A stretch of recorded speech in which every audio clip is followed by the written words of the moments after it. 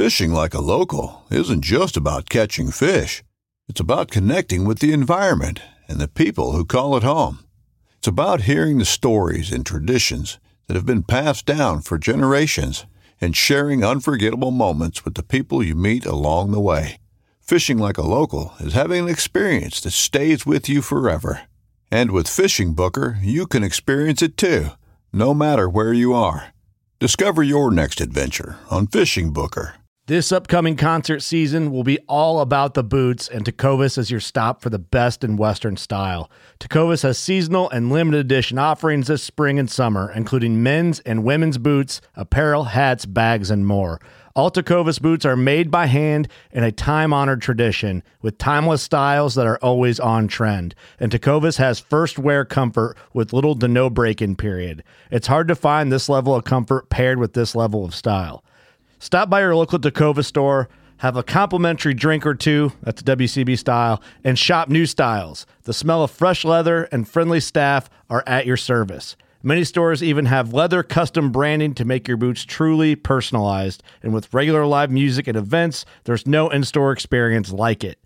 If you can't make it into a store, just visit tecovas.com. That's TECOVAS.com. They offer free shipping on all boots, as well as free returns and exchanges, and ship right to your door. Go to tecovas.com and find your new favorite pair of boots today.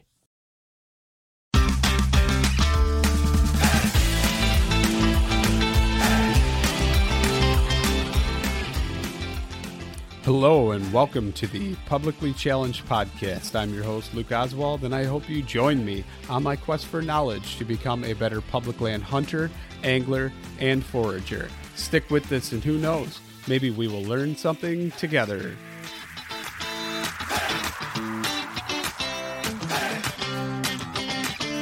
Welcome and bienvenidos. Another episode of Publicly Challenged.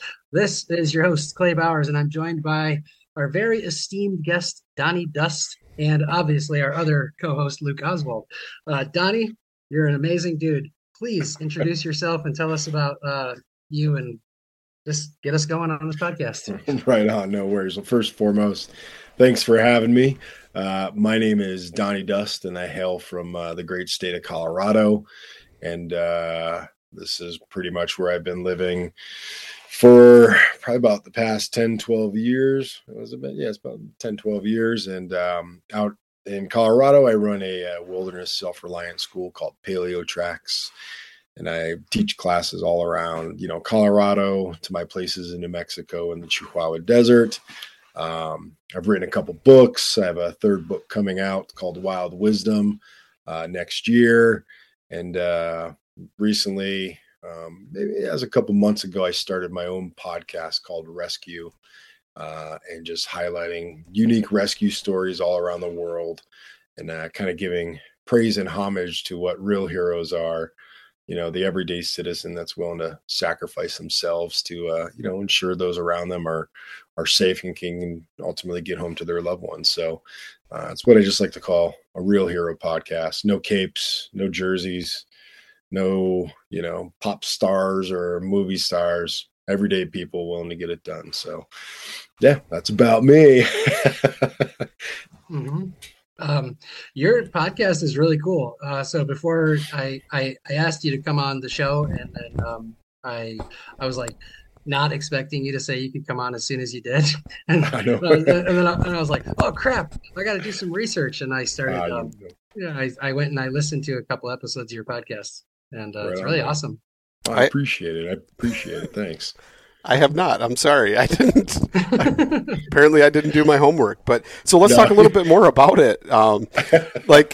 So we're talking just like everyday people, heroes, or are we talking like mostly soldiers, veteran type? Yeah, there's a whole mixture of folks that are featured on the podcast. We have everyone from search and rescue members, Canadian search and rescue, oil workers, the standard, train goer that takes the same trout. See where my head's at about fishing, but it takes the same train every day to work. Moms, dads, it's really everybody and anybody that kind of has these unique, experiences where communities come together, people act in these very heroic ways to ultimately save lives. And it's, rock climbers, miners, your average Joe, doctors, ambulance workers. So it's some of the stories are kind of well known as far as, let's say, the Westgate terrorism attack in Kenya, the Paddington train station that took place in the UK. I don't know if you're probably old enough to remember Baby Jessica. We were probably all, 7, 8, 9, 10, but the little girl that fell down the well, she's now Oh yeah. Wow. Yeah. But it's, we know the story of Baby Jessica, but we don't know the story of the individuals that are associated with that rescue and some of the unique things that they kind of had to endure in those rescues, and then kind of the second and third order effects of those rescues, dealing with kind of a post-traumatic stress of dealing with saving an infant child. There's some military ones.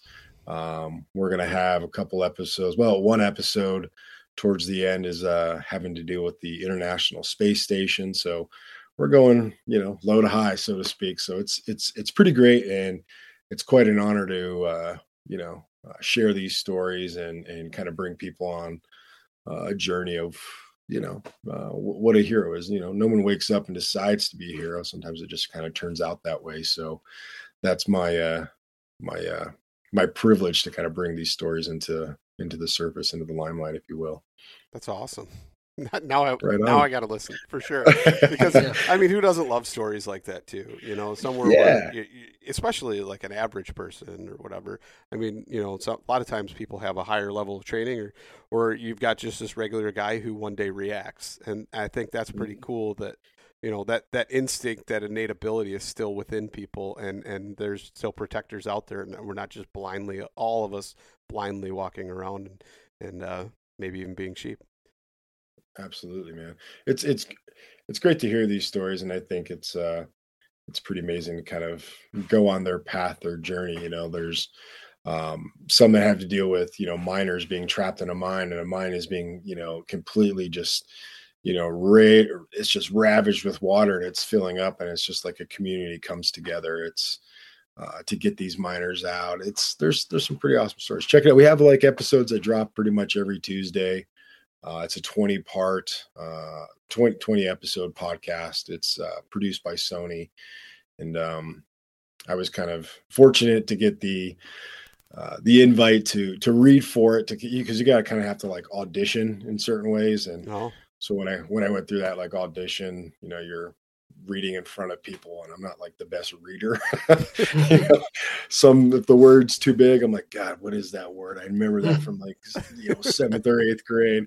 But it worked out. That's why I'm able to talk on this nice microphone, because this is the one that I actually use to record the podcast. But there's a whole team, a whole bunch of producers and sound editors and writers that are all involved with it, and everyone just puts a lot of effort in.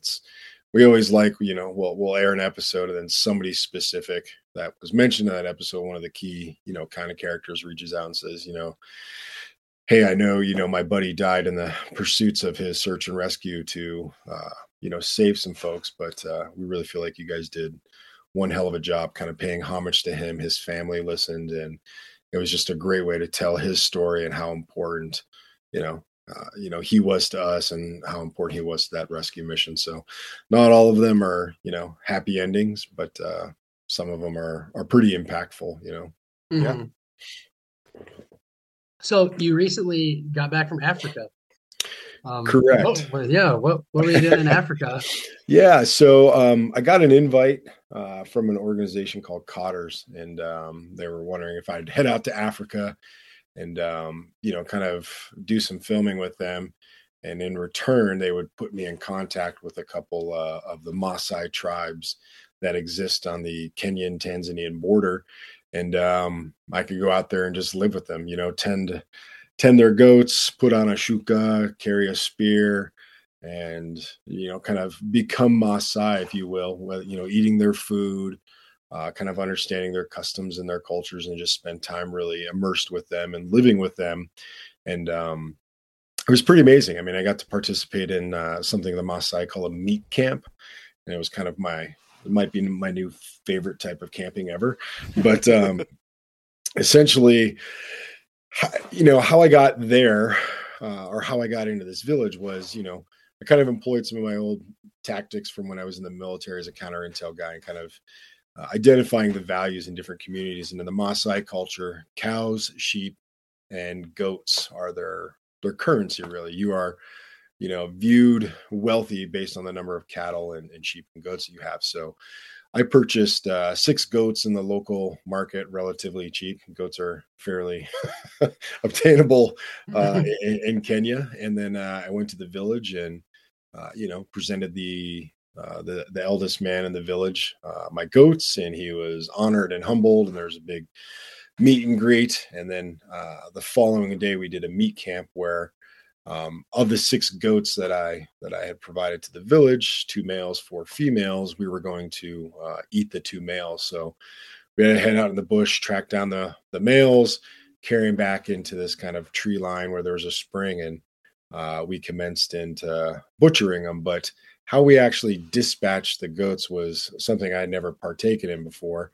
Because typically, like we're all hunters and, fishermen, and typically we put an arrow on the side of something, maybe some sort of round, or maybe, if you're running a trap line, something to that extent. But how I killed this goat in conjunction with their culture and their traditions was through suffocation. So I got this goat on the ground and put my knee on its throat, and then my 2 big hands right around its mouth, and pretty much suffocated it to death. And there's a reason behind that. And the reason is simply that the Maasai drink the blood of a lot of their animals. So after the goat had, completely passed, right along its neck, you just kind of remove the hide and make like a little bowl, if you will. And it's still connected to the animal, but it's like when you pull that hide off that first 5-6 inches, it's kind of got like a little pocket. And then you puncture that carotid artery, push on the side, and all the blood fills up in that little bowl. And then we drink the blood and completely, drain the blood out of it. And it's scooped up in cups and everyone's sharing it. But if you want to be like considered, part of the men's meat camp, you have to get down on your hands and knees and just drink the blood straight from the hide. And, so I did that. And then we went through the process of butchering both goats. And it was unique because I consider myself pretty well versed in eating game meats. Like with my 2 sons, they haven't eaten a piece of meat out of a piece of plastic in years. I just don't feed them that sort of, stuff. So we went through and we butchered that goat, and I will honestly say everything was consumed on that goat, from the intestines to the gallbladder, heart, liver, lungs, all organs, the stomach. Some people will turn it into tripe, or will do these various things with it. It was all just removed. The only thing that wasn't consumed by a majority of the men in the meat camp was that kind of undigested, grass from the stomach. However, though, there was this old Maasai guy. I don't know how old he was. He probably had been close to 100. He just kind of made his way out of the tree line and just started eating that grass. And every bit of intestines was cut up, and it was worked into what they would call like a barbecue, where it was just roasted over the coals. The testicles, gallbladder, coagulated blood was all just eaten raw. And then there was soups made, there was barbecue made. And then of those 2 goats, some meat needed to be provided to the women of the village, as well as the young boys and young kids in the village. But ironically, it's like the backstrap. So you separate the spine and you keep those backstrap pieces on there. And myself and the village chief, we walked to where the women were kind of waiting on the side of the tree line, presented them with their cuts, and then the 2 hindquarters, the 2 back legs. That's what the young kids eat. So they take that and go, do their own thing. And then we went back to camp, and I think there's like 8 courses in the entire process, from like the blood and raw components to then eating the liver. They roast the liver right over the coals. And then it goes into kind of this. They don't cut away like cuts of meat. They're not taking roasts and shanks and stuff. It's literally just removing the meat from the bone.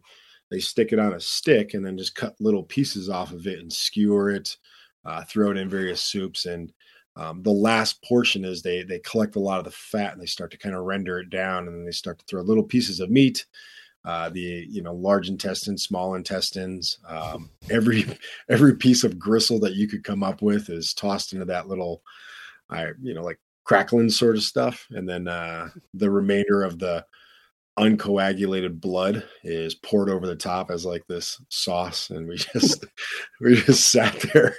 Before you know it, like I got this huge gut. I'm falling to sleep underneath this acacia tree. There's just like this one they call, so a white person in Swahili or in the Maasai is called a Mzungo. And eventually I got a different name. I can kind of go into that, but there's this one Mzungo and a bunch of, Maasai guys laying with big fat bellies up underneath the tree, telling stories and just, BSing. But it was like, this is how we need to camp. Like everyone just brings a goat or something out in the bush, and you just get into it. So it was pretty awesome. And it was quite a privilege to spend some time with them. And, I kind of told them, I said, hey, whatever you guys need me to do, I'm willing to do it. So if you need me to stand up at night and watch the cattle, because it's they sleep in what's called a boma. It's this big circle of acacia branches that are just full of these like 2-3 inch thorns. So there's an exterior boma, and then there's one on the inside where they actually put their livestock. And since they're pastoralists, it's kind of their priorities to keep those. So I just wanted to be able to pull my weight. So there was, one night where there's hyenas right outside the boma, and, the men kind of wake up and go there and, stand guard with their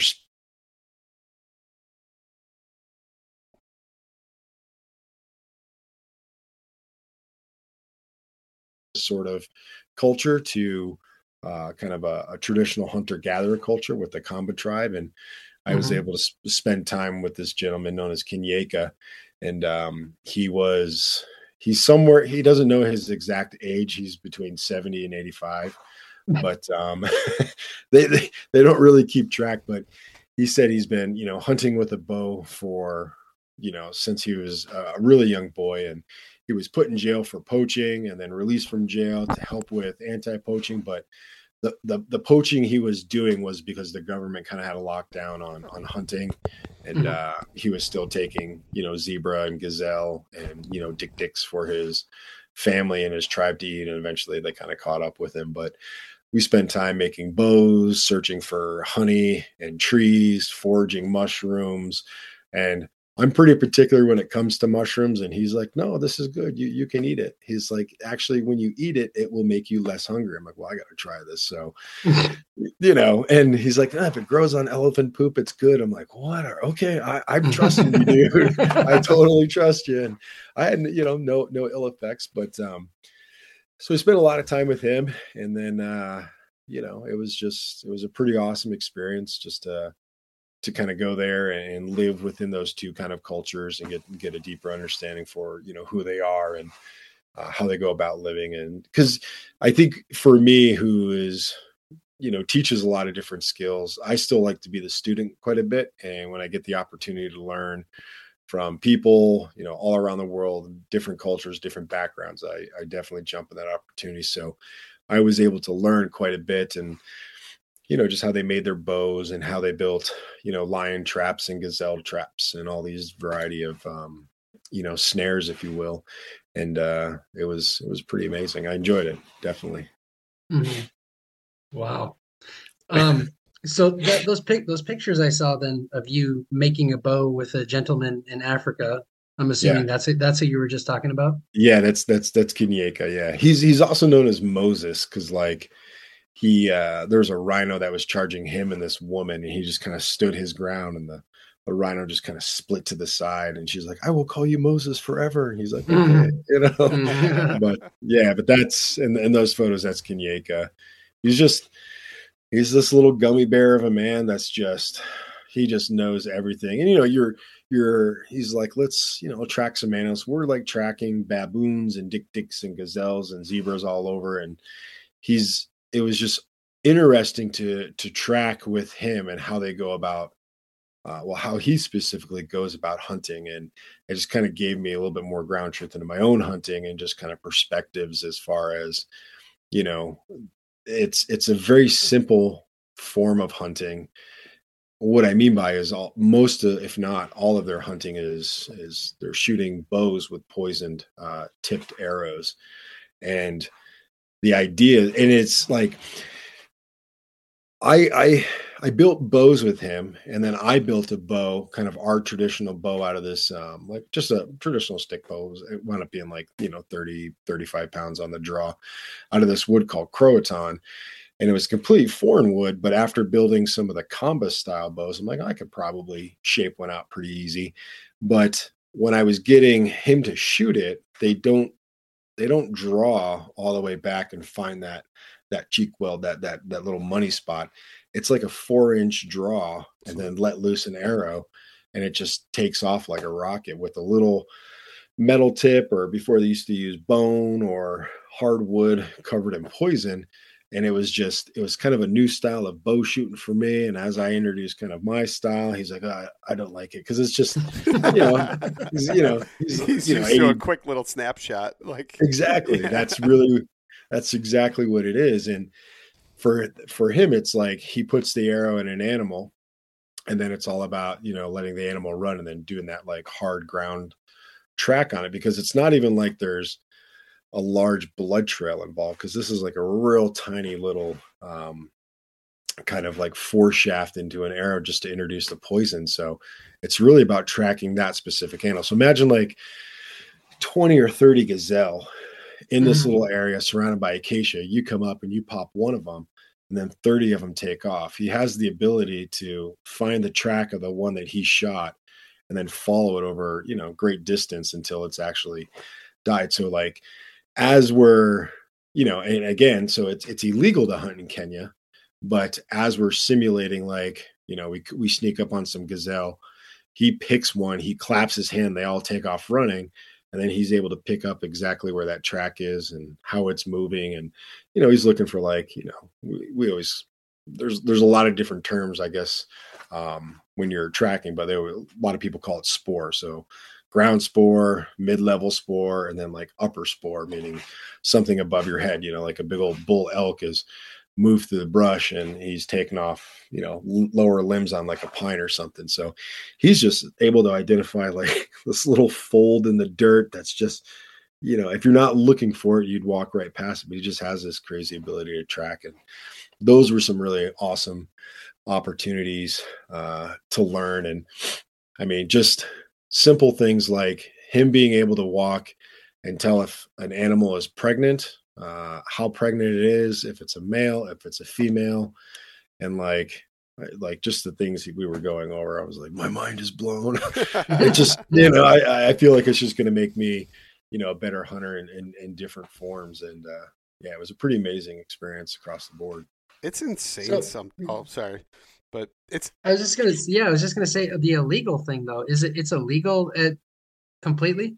Yeah. So Kenya has reformed all of its hunting laws in the past, 60, 70 years, where it is illegal to hunt in Kenya, but you can jump across the border in Tanzania and hunt.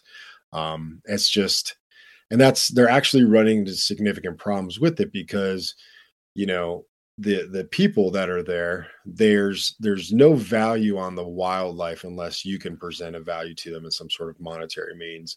So they're trying to, if the Maasai goes out and they're tending their cattle, their sheep, and a lion comes up and attacks one of their sheep, they have every right to kill it. They have every right to defend their herd against that lion, but they can't do anything with that lion or hyena or leopard after. They just leave it right there.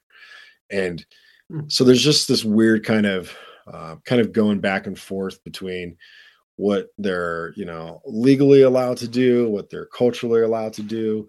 And there's a lot of great efforts in the conservation world that are trying to build these larger aspects of conservancies to allow the people of those areas to maintain their way of life, but more importantly, live with the actual, zebra and elephants and leopards and buffalo that are out there. So it's kind of an ongoing battle, but there's a lot of great efforts that are being put forward, so people can kind of maintain their culture and their past and stuff. And we don't really think about it a lot here in the States, but once you go there and like, it's very easy to put in for tags somewhere, multiple states throughout the entire year, fill your freezer, but it's kind of changed in certain areas in Africa. So, Wow. for a guy like Kenyeka, who's spent his entire life eating bushmeat, because everything is called bushmeat, whether it's a guinea fowl, a zebra, or one of like the 1 to 200 elephants he's killed in his life, it's all called bushmeat. So for him, that's how he just grew up years and years in eating. So now his only joy is, eating goats and sheep. And I'm like, God, I couldn't imagine that. I couldn't imagine if I was in a place and they're like, all hunting is now banned. I'd be like, well, I'm moving. See you later. Don't move to Washington, right? Yeah. No, I'm just kidding. Or California, but they're trying. They really are trying. But it's crazy to see how intuitive people are, and not only people just like grew up with that, but that is something that had to have been like, generation after generation after generation passed down, and he still inherited those traits and the ability to do that and is successful at it. I mean, just like, like Polynesians following certain birds and seeing a bird in the sky, and us, we just look at it and we're like, oh yeah, that's, whatever. And don't think, hey, that's 60 miles out. So now I know I'm close to land or what, or whatever it may be. Like, that's just insane to me to be able to do that and pick up on like the little things that you were saying. It's neat to receive that knowledge from somebody, because for us, all that culture, that stuff is lost. Yeah, it really is. I think like one of the coolest things when we were looking for honey was he wasn't necessarily looking for the beehive or anything. He was looking for the bird that likes to go to where the beehive is. So he's like, if we can find the bird, we just got to follow the bird, and that will bring us to the honey, and we'll just take a little bit of honey just to kind of keep us going. I'm like, whatever you want me to do, I will follow you to the ends of the earth, my dude. Like, you are my favorite human being right now. So, we couldn't identify the birds, but like the cool part was, even with that, we couldn't see the birds. And he was trying to call them. They just weren't in the area. Then he had like a follow-up step after that is like, well, if we look at these specific trees that have like leaves that are dying along a branch, that can be indicative that there's a hive on the inside. And then if we do see that, we look for this one particular little hole, and there'll be honey in there. So we actually found one, but it was like an old one. And I was like, oh my God, this guy's like, he's amazing, So he's doing his thing. And we kind of came up dry because it was an old hive. But I was like, my God, man, I'm like, what's the next step? And he's like, next step, we just go eat some, because we were standing under this tree. He's like, we just go eat some fruits. I was like, all right, that's cool with me. But it was, it was an amazing experience. I felt pretty fortunate. I hope to return, back to Kenya and kind of go see some of the folks that I came across there in the village, along with Kenyeka, and explore some other areas of Tanzania specifically, because that's where the Olduvai Gorge is, where some of the oldest stone tools have ever been knapped and found. So that's kind of one day in the future, but. So I got one question circling back to the meat camp. And so after the kill, after the suffocation and doing, what out of all the parts that you have never eaten before, or at least not in that style, what was your favorite one and kind of why? Well, I mean, I've eaten most of the organ meats, but that was like a first time for intestines. I mean, sometimes people will do like casings out of them, like sausage casings, but these weren't like cleaned. There's no like, they squeeze the poo out of them. And like, usually, the intestines I've used for like bowstrings and stuff, I split them open, scrape out that inner membrane. There was none of that. It was just like, and they just kind of squeezed the poo out. I'm like, are we going to run some water? No. Okay. I trust you guys. I trust you guys entirely. And then it was just cut up into little pieces and thrown in some of that fat and covered in the uncoagulated blood. So, I mean, that was my first time eating intestine. And I can't say It was bad, but it looked like, I'm just going to call it like bush calamari, because it was just these little tiny circles. And I'm like, oh, it's calamari. I know there's no squid around here, but calamari in my brain. Just eat it. You'll be fine.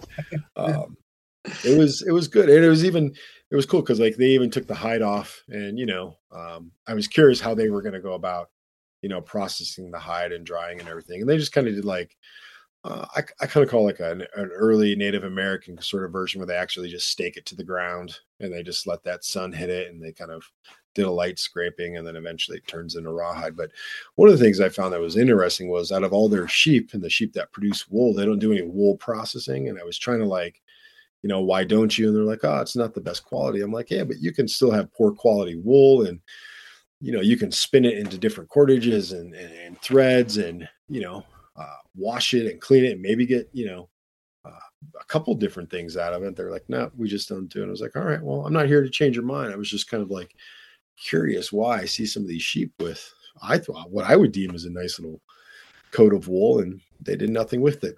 And the strange part that I experienced was actually on the inner workings of the boma, they have quite a few chickens. And I was like, oh, you guys eat chicken? They're like, no. I'm like, so what's with the chickens? I'm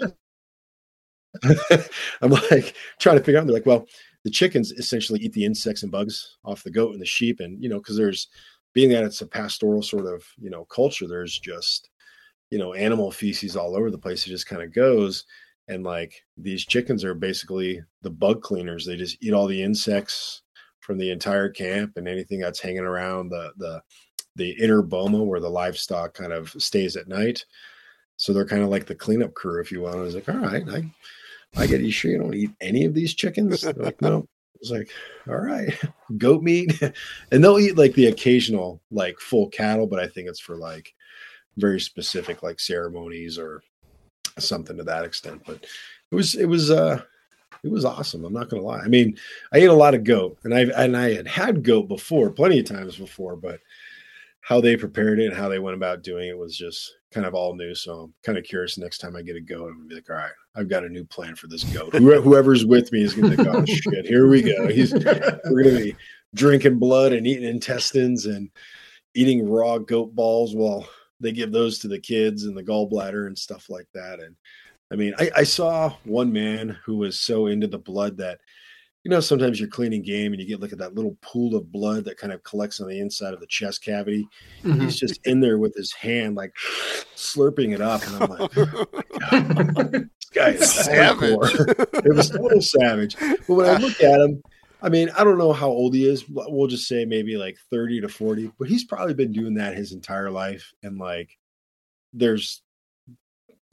it's just completely normal for him. You know what I mean? Yeah. And I guess an outsider kind of goes there. And I wasn't judging anything in a negative aspect, but I was like, holy cow. I mean, nothing goes to waste. Like literally nothing goes to waste. And it was cool to kind of be part of that process and just eat goat meat all day. And they kind of do this thing where they don't actually cut the meat. So they pass a piece of meat around, or you're given like a hunk of meat, and then you put the meat in your mouth, and then you take this big blade, it looks like a machete called an oleum, and they pull it out with their teeth and they just cut it off like this and then hand a piece over. And it's like, so I'm trying to, and I've never eaten meat like that. So think of like a 14-inch like machete, razor sharp, and I'm putting a piece of meat in my mouth and then trying to look and cut at the same time, not to cut my nose or my lips off. And so, I'm trying to figure out this process. And then I saw a couple of them, like they start the cut in the meat, then put it in the mouth. I'm like, you guys got to like educate me on some of this.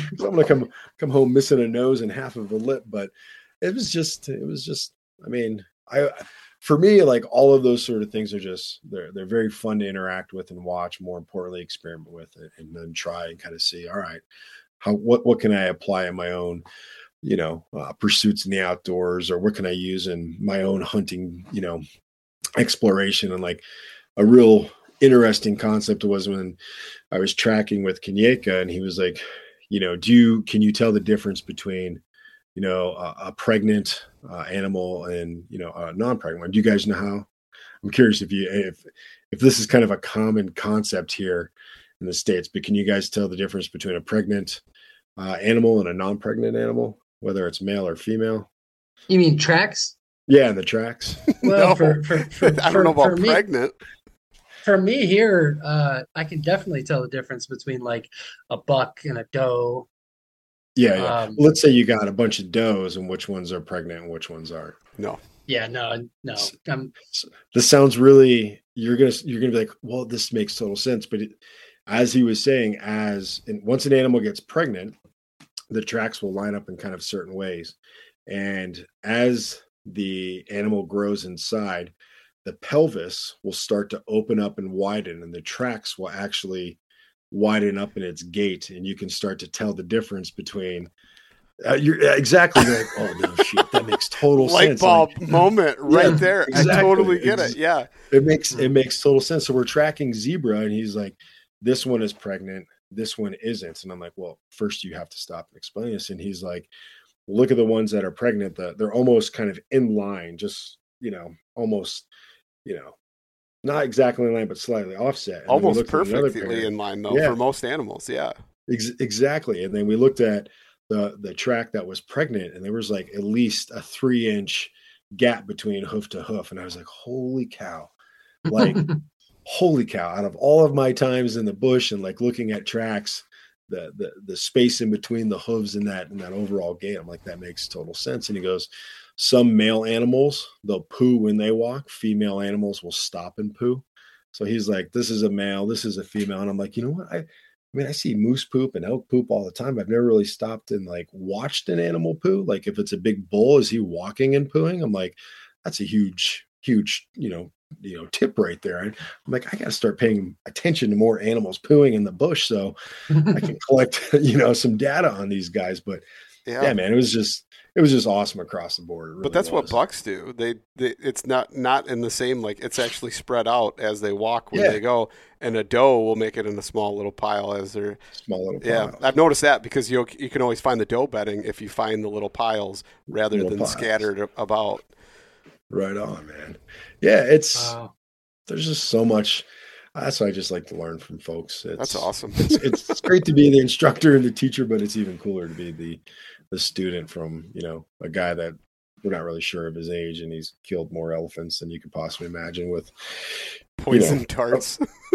Yeah, poison darts. And as he was telling me, he's like, I've killed many elephants for food, and some of them, for villages. He goes, but my favorite thing to do is when the elephant is down and I've removed the guts, he goes, I go inside and I bathe inside the cavity. I'm like, you do what? And he's like, yeah, I wash myself with all of like the blood and the membrane and the kind of the mucus that's on the inside. And he goes, I wash myself in there, and it's like keeps me cleansed. And he goes, it also helps if you're trying to hunt predators, because then you smell like a dead elephant. Like, you are insane, but I respect you immensely.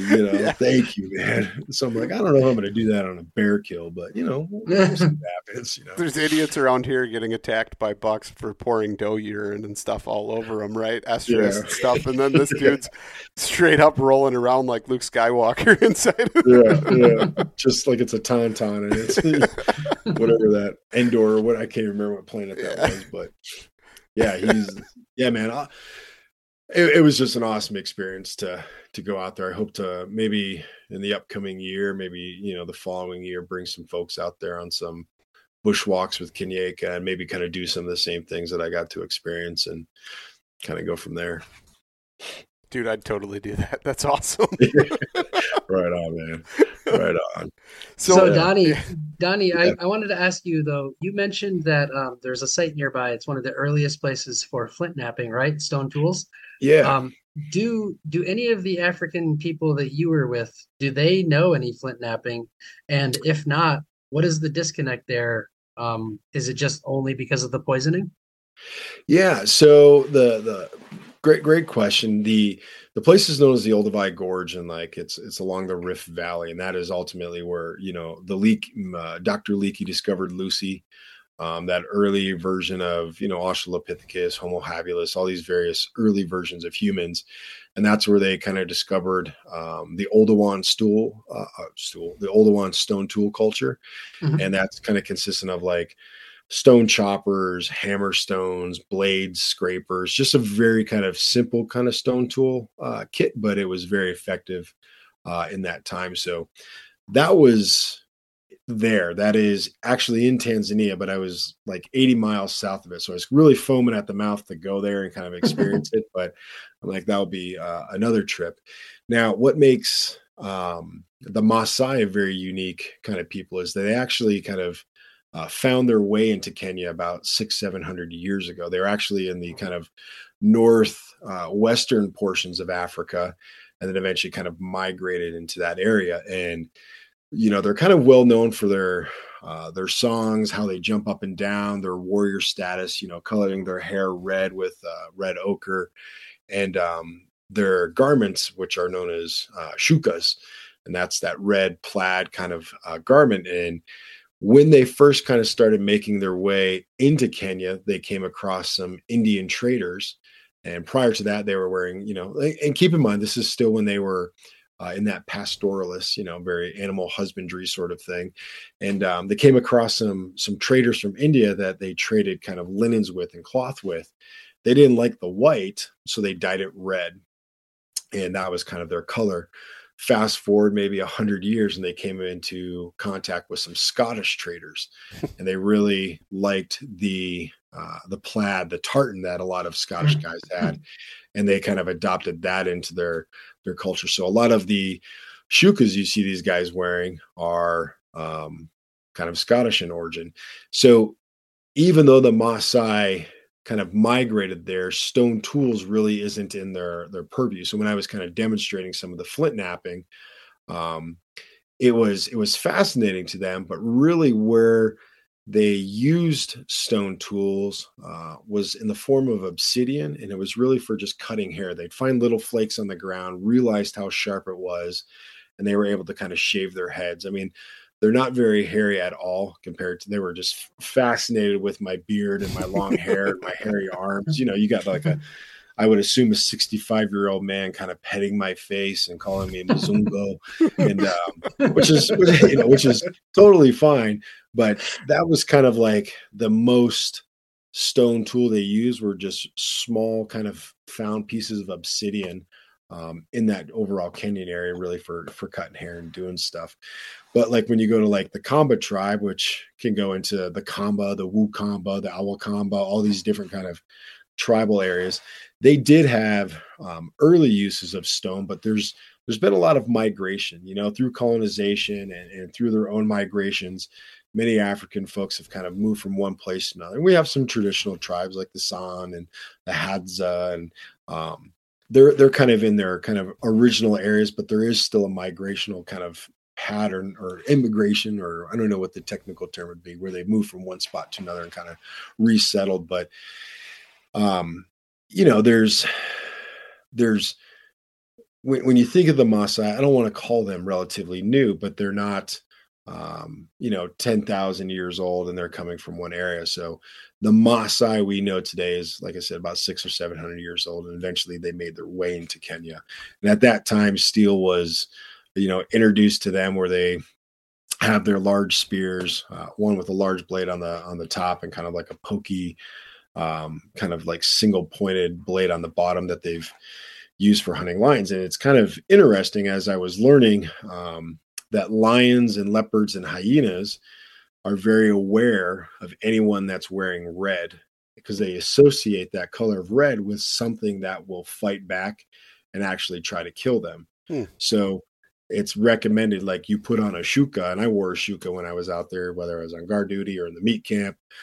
You just wear a shuka, and that is kind of like a warning that, if you're a lion, if you can try and take something, but we're going to fight back. We're not just going to, run and hide. Like, we're coming at you with spears. And there's many men there that have killed lions, and that's kind of part of that process to become like a Maasai warriors, the extension of the earlobes, a splitting of the front teeth, a circumcision, killing a lion.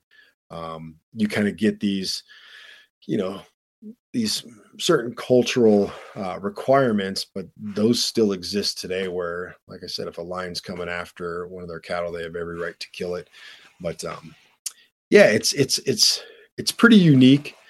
as far as how the Maasai kind of got there and kind of their story, because they did exist prior to that, but the most recognizable form of the Maasai is, when they jump and they sing, and we did lots of jumping. They'll point to a leaf on a tree, and then you got to try and hit it with your head. You get 3 jumps, and then we did some jump circles and stuff like that. And me being 6'2", I kind of won every competition, which was great. But they've got some hops on them for sure. That's amazing. I assumed that the Maasai would be taller, so you're saying that they're actually you were taller. Well, I mean, there's some tall ones. I think the group that I was kind of with, I felt like I was the tallest. But yes, there's some definitely some very tall Maasai guys. I mean, I came across a handful, but just like anything, you always pick your battles. So I'm like, I'll jump against you, and you. And they're like, okay. And they're all like 5'8". I'm like, I got this in the bag. Yeah. But it was great after, because they usually start their fires with like a hand drill. And cool. Yeah. So like they were completely blown away that this Mzungo knew how to do a hand drill, and that I could throw a spear, and I could do all these things. And I could take apart an animal, and like, they don't have a lot of contact with, white people all that often. But so eventually they gave me the name of Dorobo, which was like a bushman, like just a Maasai bushman that kind of can do all these things. He's good at foraging. He's good at plant ID and, doing a hand drill. So when I cranked out a hand drill, they were like, what in the world? Who is this guy?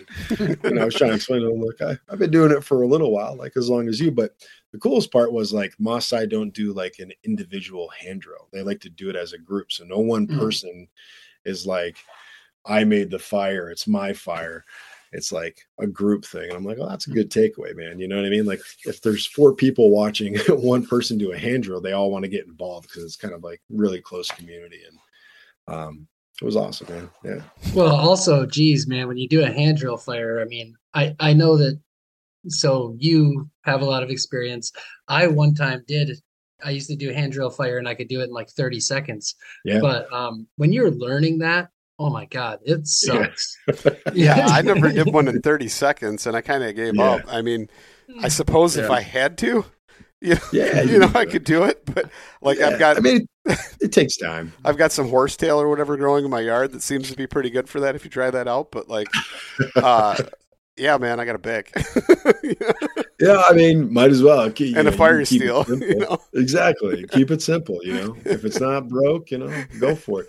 I think my biggest like kind of fascination with doing the hand drill out there was I didn't know a lot of the woods, and I kind of teach this in my classes. I'm like, you don't have to know the name of every plant, but if you know the properties of your ideal plants, you can kind of crosswalk that from one to the other. So if you want a kind of soft wood for a hearth board and a harder spindle, well, you could pick up 4 or 5 things, shape them in what you need, and start spinning, and probably know pretty quick if it's going to work or if it's not going to work. And does the name of it really matter? No, but the properties are probably the most important thing. It's the same thing for, smoking meats or building atlatl darts or making a bow or doing a friction fire. Just know the properties of things, and you can get a lot farther than trying to memorize every single plant. It's good to know plants, but if you're in a new place like that, I'm like, I know what a handful of these are, but I know what works well for a hand drill friction fire. I'm just going to go find those pieces of wood and make it happen. So, yeah, that's super cool, man.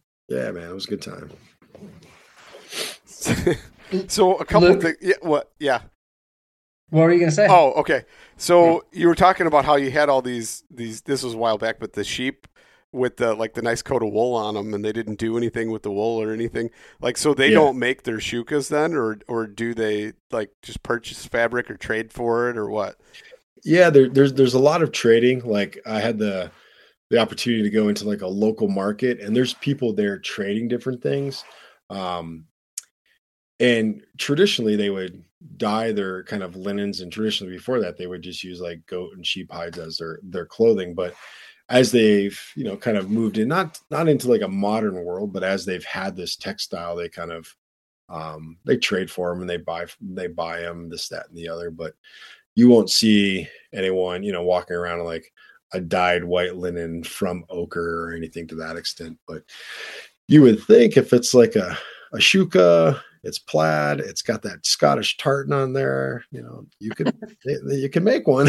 you know, you know, what do they call it? A drop spindle, and you just start spinning away. But they keep it simple, man. They keep it very, very simple, and they have their processes, and you can see like a 6-7-year-old kid tending to like even younger kids, because they break them into age groups. That's why it's kind of hard to identify birthdays and like how old exactly somebody is. So they have these age groups, and it's all tiered. So if like you're in an age group that's the lowest one, let's say that's like newborn to like 8, and then maybe the next age group is another 8 years on top of that, so on and so forth. But if you're in an age group and you have people below you in age groups, you can tell them what to do. You can kind of direct them around, but you can never direct anybody around that's in an age group above you. So it's just kind of like this, it's an interesting structure. But we'd wake up in the morning, we'd sit outside of a house, the women would bring us hot chai with goat milk. We wouldn't really, there's no real like eating of breakfasts. And then, the sheep and the cattle and the goats would be let out, and then we'd tend to those. And then, when night would fall, they'd have like one little like battery operated radio, and they'd put on some of their favorite songs and dance around a fire and kind of pop their shoulders. And it was a pretty awesome experience. And, as I'm standing there, I can't dance as anything, but I'm like, I can definitely jump up and down and kind of move myself to the rhythm. And they got a kick out of it, and once people hear there's, a Mzungo's there, like people start coming from other villages to like witness this weird thing that's, in the middle of Kenya. But it was awesome.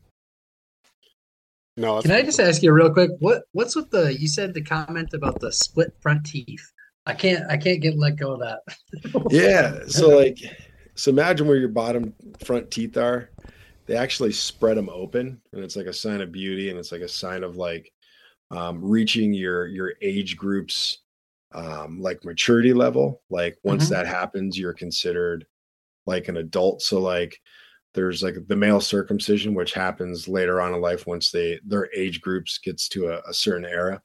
And then people will put lobes in their ears and extend them out. Well, they do something similar, but they actually cut out the earlobe and then start to pull it out. So you'll get these guys with these really big loops, and they'll actually take them and fold them over the top. So between circumcision, their front teeth kind of just being separated, if you will.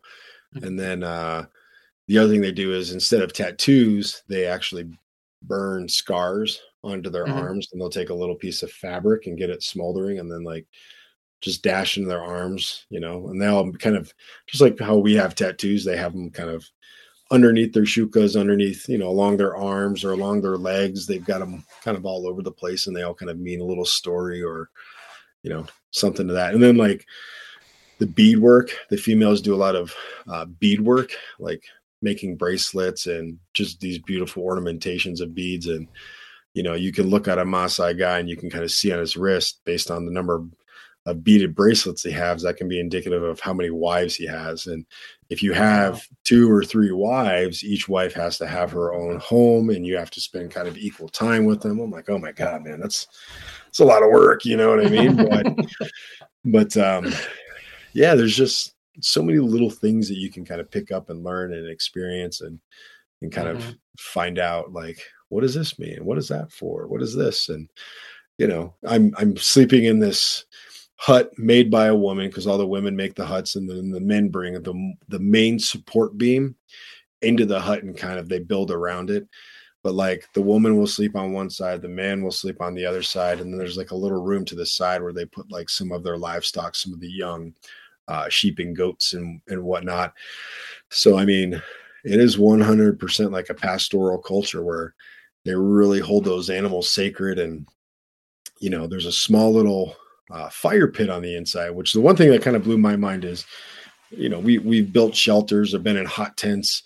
Having a good draft in a shelter is very, very, very important. But there's no chimney. The smoke just fills the shelter and kind of hangs in that that upper level. And for me, who's tall, has a hard enough time fitting in one of those, my eyes are just being just destroyed by the smoke. So you're trying to like get below it. I'm trying to, crouch down, but it was just, that's kind of one of those things in a lot of these traditional cultures is they don't have the best ventilations for their fires and everything. So there's kind of been this effort to like put a hole in the roof and then cap it to give them a good clean source of ventilation, because they have a lot of respiratory problems because they cook and boil and do everything over that fire. But yeah, man, it's just there's so much stuff that could, they're starting to grow corn. They're trying to find like another thing, but even the corn that I saw there, they were feeding the chickens. I'm like, you're gonna eat it? They do. They make something called ugali, which is this like cornmeal paste, and that's what they'll eat with goat. But that's pretty much, their main staples next to blood, milk, and then meat. Which isn't a bad little thing. It's a good meal. And the random elephant dung mushrooms and whatnot. Right? Yeah. Oh yeah. Yeah, for sure. But wow. Yeah, it's quite the journey, quite the adventure. So, Donnie, I'm sure you've told this story before, but how did you get interested in all this stuff? I've been following you for many years, but I don't think I've ever heard your origin story. Yeah, right on. Well, I think my origin story is probably like most of you guys as well. You just kind of grew up in the outdoors.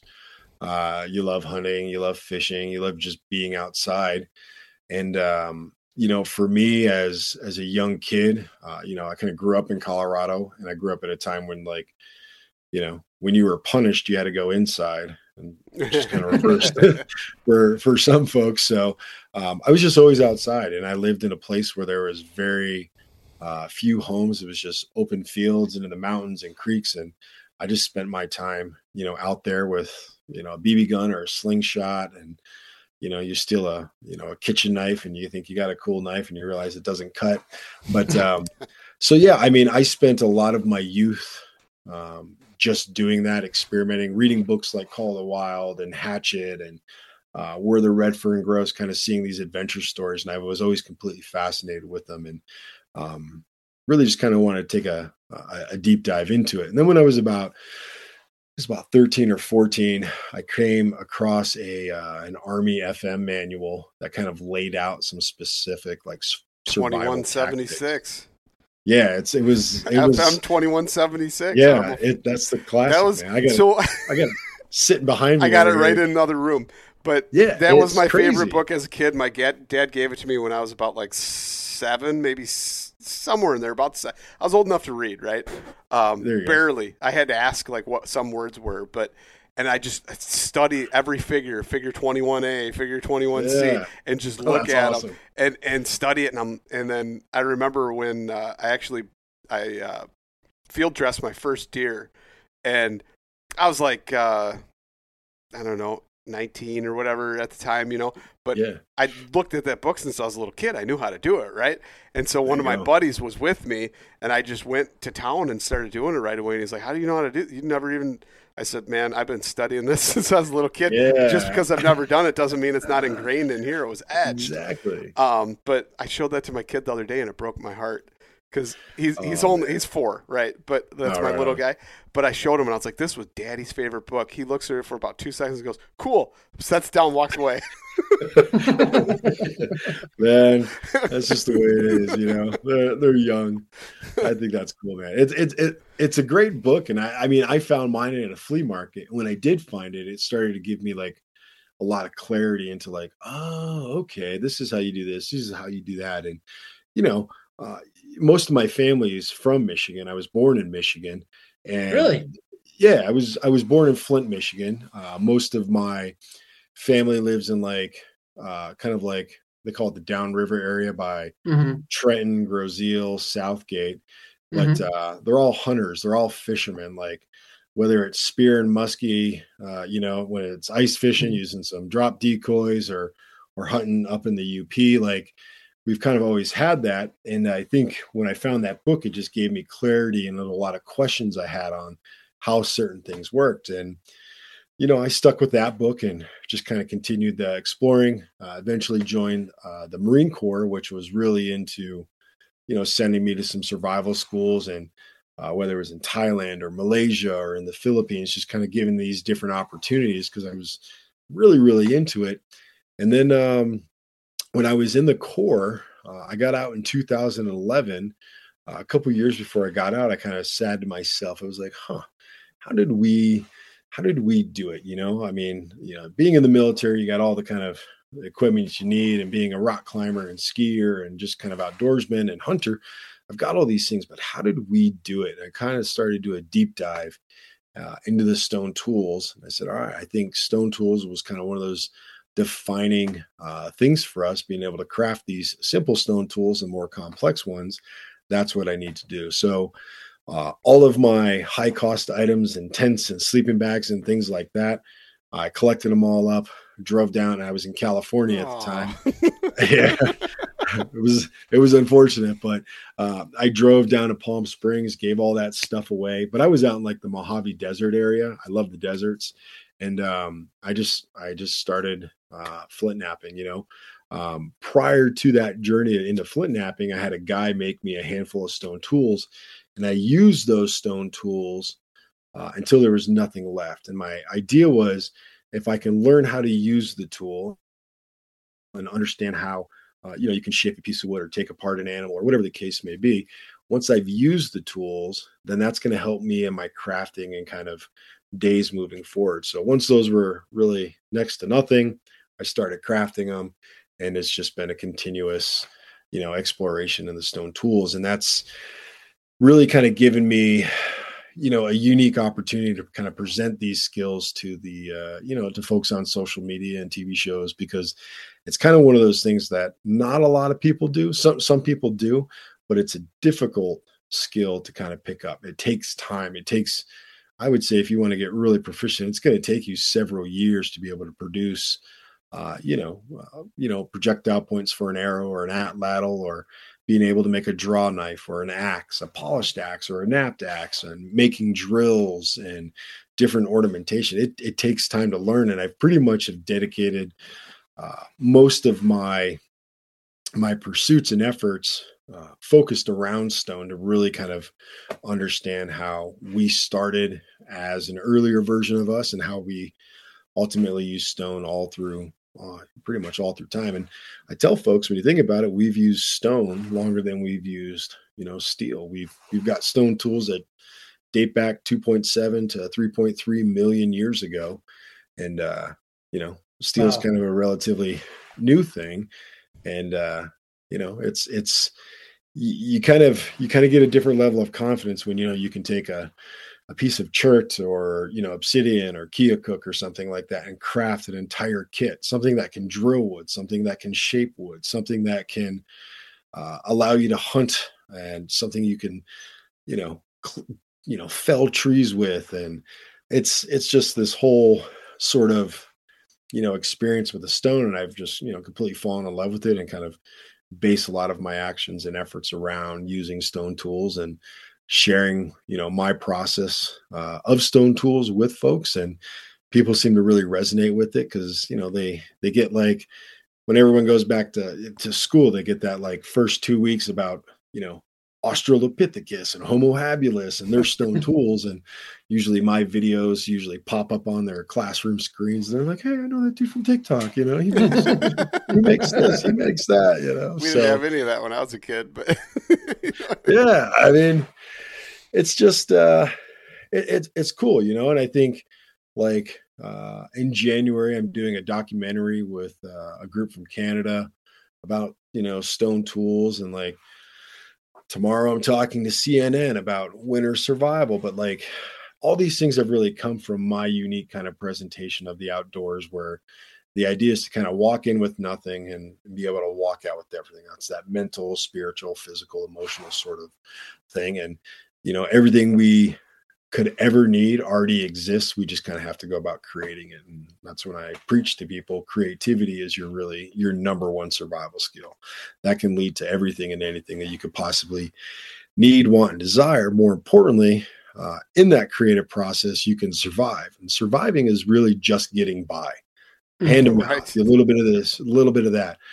But that creative process will ultimately allow you to thrive, where you can start to build, art. You can start to build, buckets and tables and chairs and the things and amenities in life that kind of make life easier. That is kind of when you move into that thrive zone. So I try to teach folks and present things to individuals where let's get some of the survival down, but let's try to move into that thrive capacity. So in January, yes, there's that documentary, but I'm teaching a 20-day private one-on-one class with a gentleman from Ohio. And he's going to meet me out in the desert on my property. And we're going to start at square one. I'm going to strip all of his stuff away, and we're just going to start with a chunk of stone and really start crafting those tools. We'll spend about maybe 4 or 5, maybe like a week max, crafting everything that we need. And then we'll go out and we'll do a walkabout together. And the beautiful thing about the place I have in the Chihuahua, it's in Texas. So there's all sorts of opportunities to hunt. One thing is you can hunt aoudad there. It's an invasive species. So yeah, I mean, there's quail, there's jackrabbits and snakes and tarantulas. So, everything is, you can truly go out there and kind of live that full experience. And the property that I have has some, flint napping stones. So we can literally walk in with absolutely nothing and truly walk out with everything. So I guess that's kind of my origin story, if you will. But yeah, stone tools are awesome. Everyone should do stone tools. That's all I'm going to say. So like you said, you started out, you gave all your stuff away, which makes me think, okay, so you're still doing these trips. You're going out into nature. Animal hides, fire only for warmth? Making certain bedding type stuff. Is that what we're going with here? That's yeah. I think every environment kind of dictates certain things you want to have, but like one of my long walks or my earth roams was from the Salton Sea in California all the way up to Mammoth, and it was warm, so I knew I needed certain things, but I knew I didn't need a lot. And I think my time in the military is kind of built up this, I'm very accustomed to being uncomfortable, especially when I was, in the infantry. But if I don't need to cook any food, or whatever I find to eat can be eaten in its natural form, well, there's no need for fire. And a fire is a great thing to have, but if I don't need it to cook something or boil some water, I'm really not going to create a fire. I'm going to find something that's going to keep me warm. One thing is, I kind of play the passive solar line when it comes to finding rock shelters. If I got it, it's facing that southern sky and it's just totally heating up, I'm going to get some residual heat out of it. Maybe I'll collect some things up. But if it's one night of being kind of uncomfortably cold, well, I can learn from that. Maybe I can adapt in the next night. But if I'm moving through from point A to point B, I'm on the move. I'm not staying and playing. So I think a lot of people, when it comes to survival, most of it is self-induced. So you get, myself included, at times you'll head into the bush for, a weekend or, an entire month. But what I mean self-induced is you get to kind of set the parameters and pick the things that you are going to incorporate into that kind of survival venture, if you will. So somebody could say, all right, for the next week, I'm going to bring an axe, I'm going to bring a steel pot, I'm going to bring a tarp, and I'm going to bring, a fixed blade knife. Well, that's fine. And they're going to test their skills given those sort of kind of like parameters that they've put upon themselves. And I think for me, at times, I like to go out with, all right, for most of my classes, I make sure everyone has a blade, a blanket, and a bottle, and some aspect of a burn. And the burn can be tinder, it can be a single hand drill, it can be a hearth board, but like a piece of cord to do a bow drill.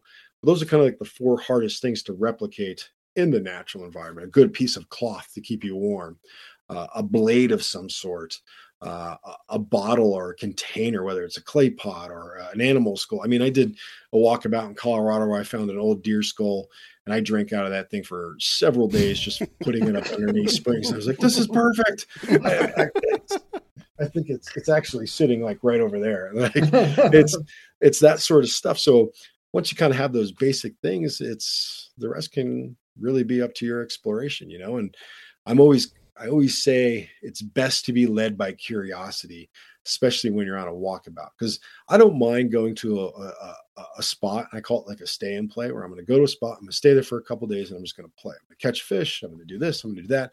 But I also like to explore, and the curiosity is the thing that leads me from point A to point B. So when I did my walk from the Salton Sea all the way to Mammoth, I was only led by my curiosity factor. I knew I just needed to walk north. Not a hard thing to do in the deserts, in the mountains. And, sun would break in the morning. I'm crawling out of a rock shelter and I see something in the distance. I'm like, oh, what is that? I don't know. Let's go find out. And I would just go. And it makes it very easy to kind of build up more of your reliance and really exercise your skills, and then come across things that you would not expect to come across. Say, hey, is this an opportunity to use it? Or whatever this is it this type of cactus? Is it a type of cholla or a shindag or something like that?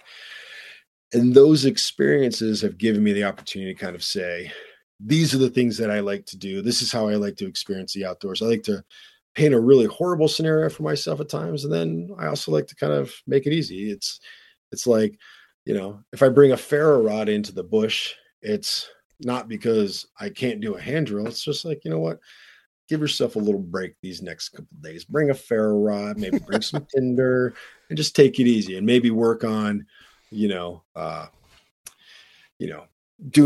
some other sort of skill. And I always say, when you think about that creative process, you guys ever spent any time in really hard swamps?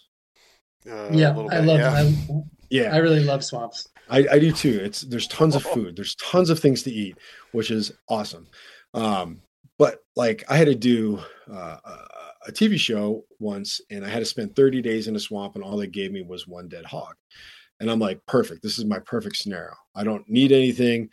I don't want anything. But in a swamp, the one thing they don't have is stone. So I'm like, oh, you guys are really setting me up for failure on this. So for a guy that can craft just about anything out of stone, they removed that from me. And it was that opportunity that said, all right, how can I thrive in this environment? So trying to build a shelter, you got to get a tree that's standing upright. How would you guys fell a tree if you didn't have an axe or any sort of cutting tool? Climb up and tip it, maybe. Snap it off a smaller one. No? Snap off a smaller one, right? Yeah. So anything's possible. But one thing that I learned in that experience was, if I take a tree and let's say it's 7-8 inches in diameter, or let's say it's even 3 inches in diameter, and I go maybe 2 feet above the ground and I pack it full of clay, and I build this wall of clay, and then I build a fire at the base, I can burn that tree over.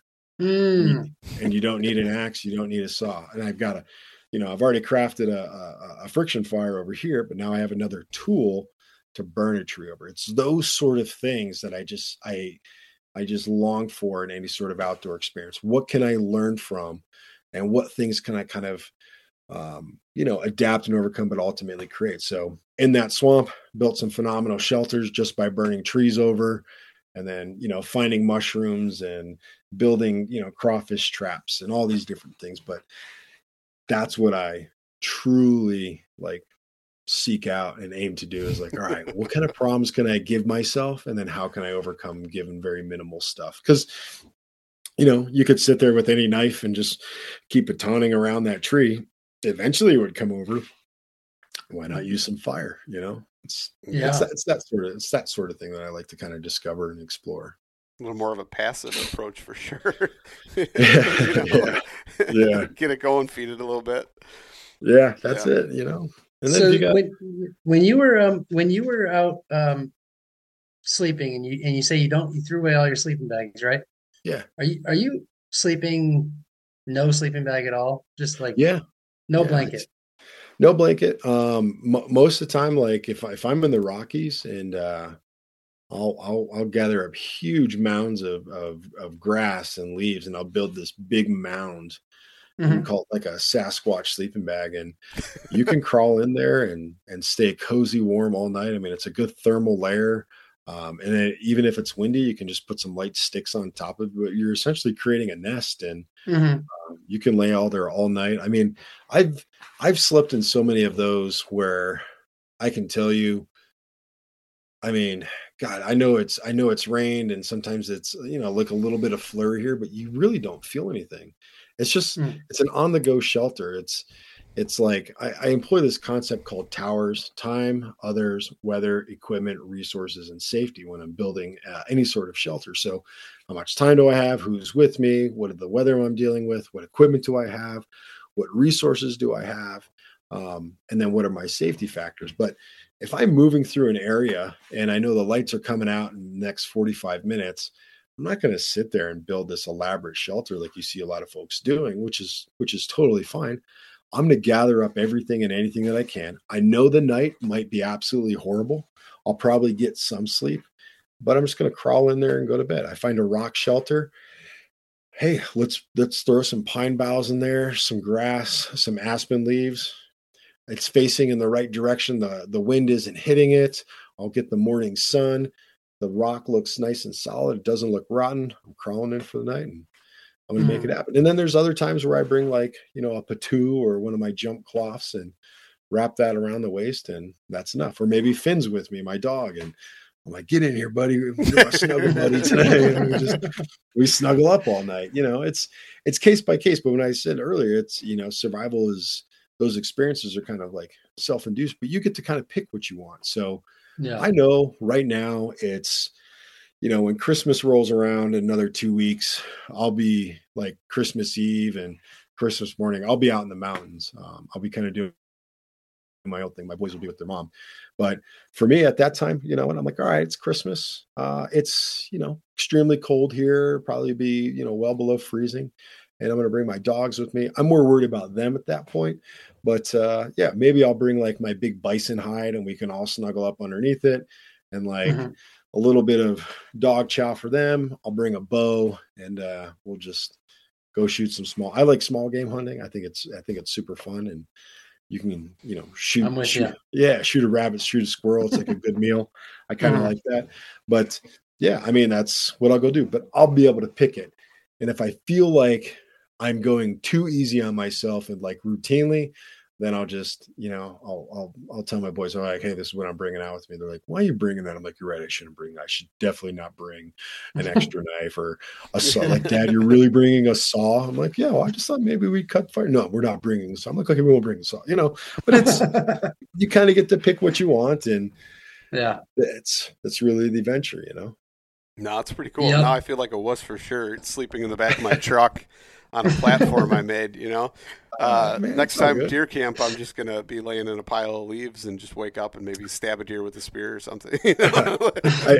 I do recommend people, if you are going elk hunting or deer hunting, you should always sleep in a pile of leaves and grass and dirt. If you want an organic smell on you, sleep in that stuff, right? Like you can sleep on top of your clothes or you can even sleep in your clothes, but wrap yourself in like the smells of the earth and then find anything that has been charred naturally in the environment, because a burnt tree is a very natural smell for animals. Fires happen.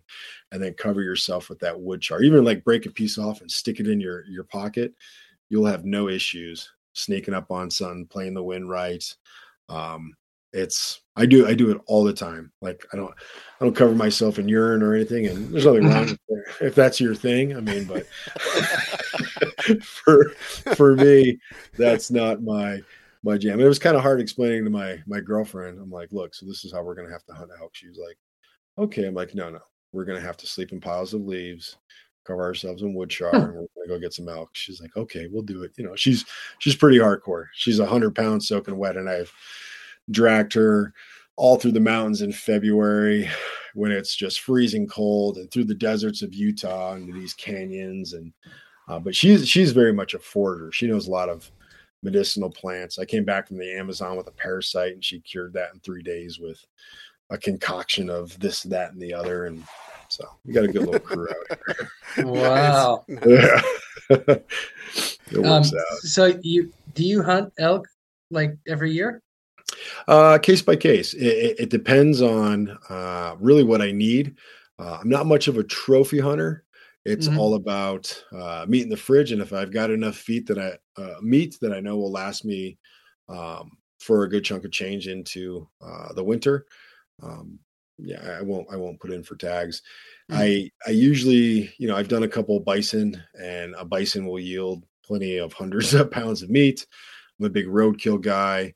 And then also I hunt invasives in different states. Specifically, I go down to Texas and I'll take a couple hogs there and I'll process that out. But I mean, if I've been eating hog and roadkill for a while and I want to go for an elk, I'll put in for a tag.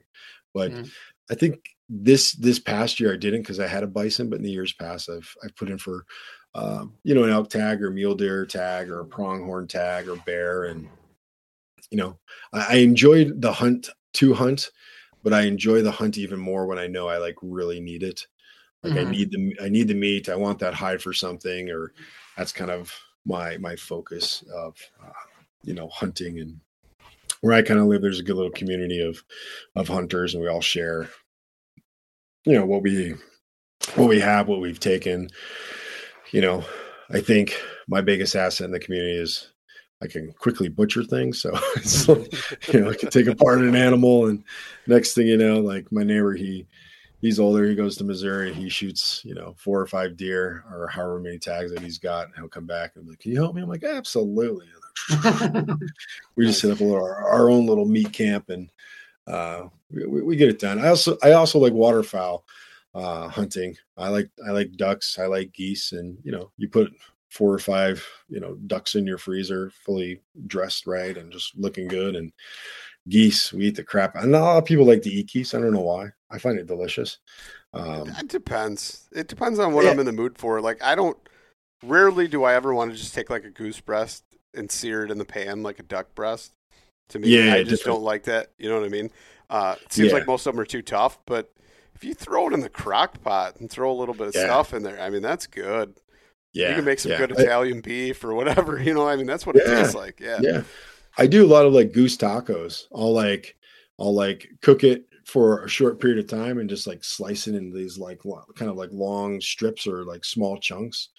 Add taco seasoning to it and just eat that up. That's pretty good. I like goose.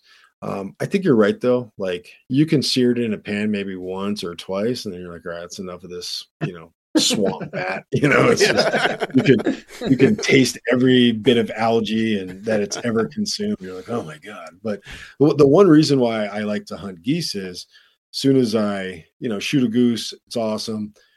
There's meat in the fridge, but more importantly, I like to rip those wings off, and I keep the feathers on those wings so I can use them for fletchings for arrows. And it's real easy to maintain all of the correct wings on one arrow. So I know if this is the right wing, every, feather that's on there is perfect for my fletching. So like for me, a lot of hunting is the resources that it provides, from the food to the hides, to, wings, to the intestines for bowstrings, rendering the fats, leg bones for various tools.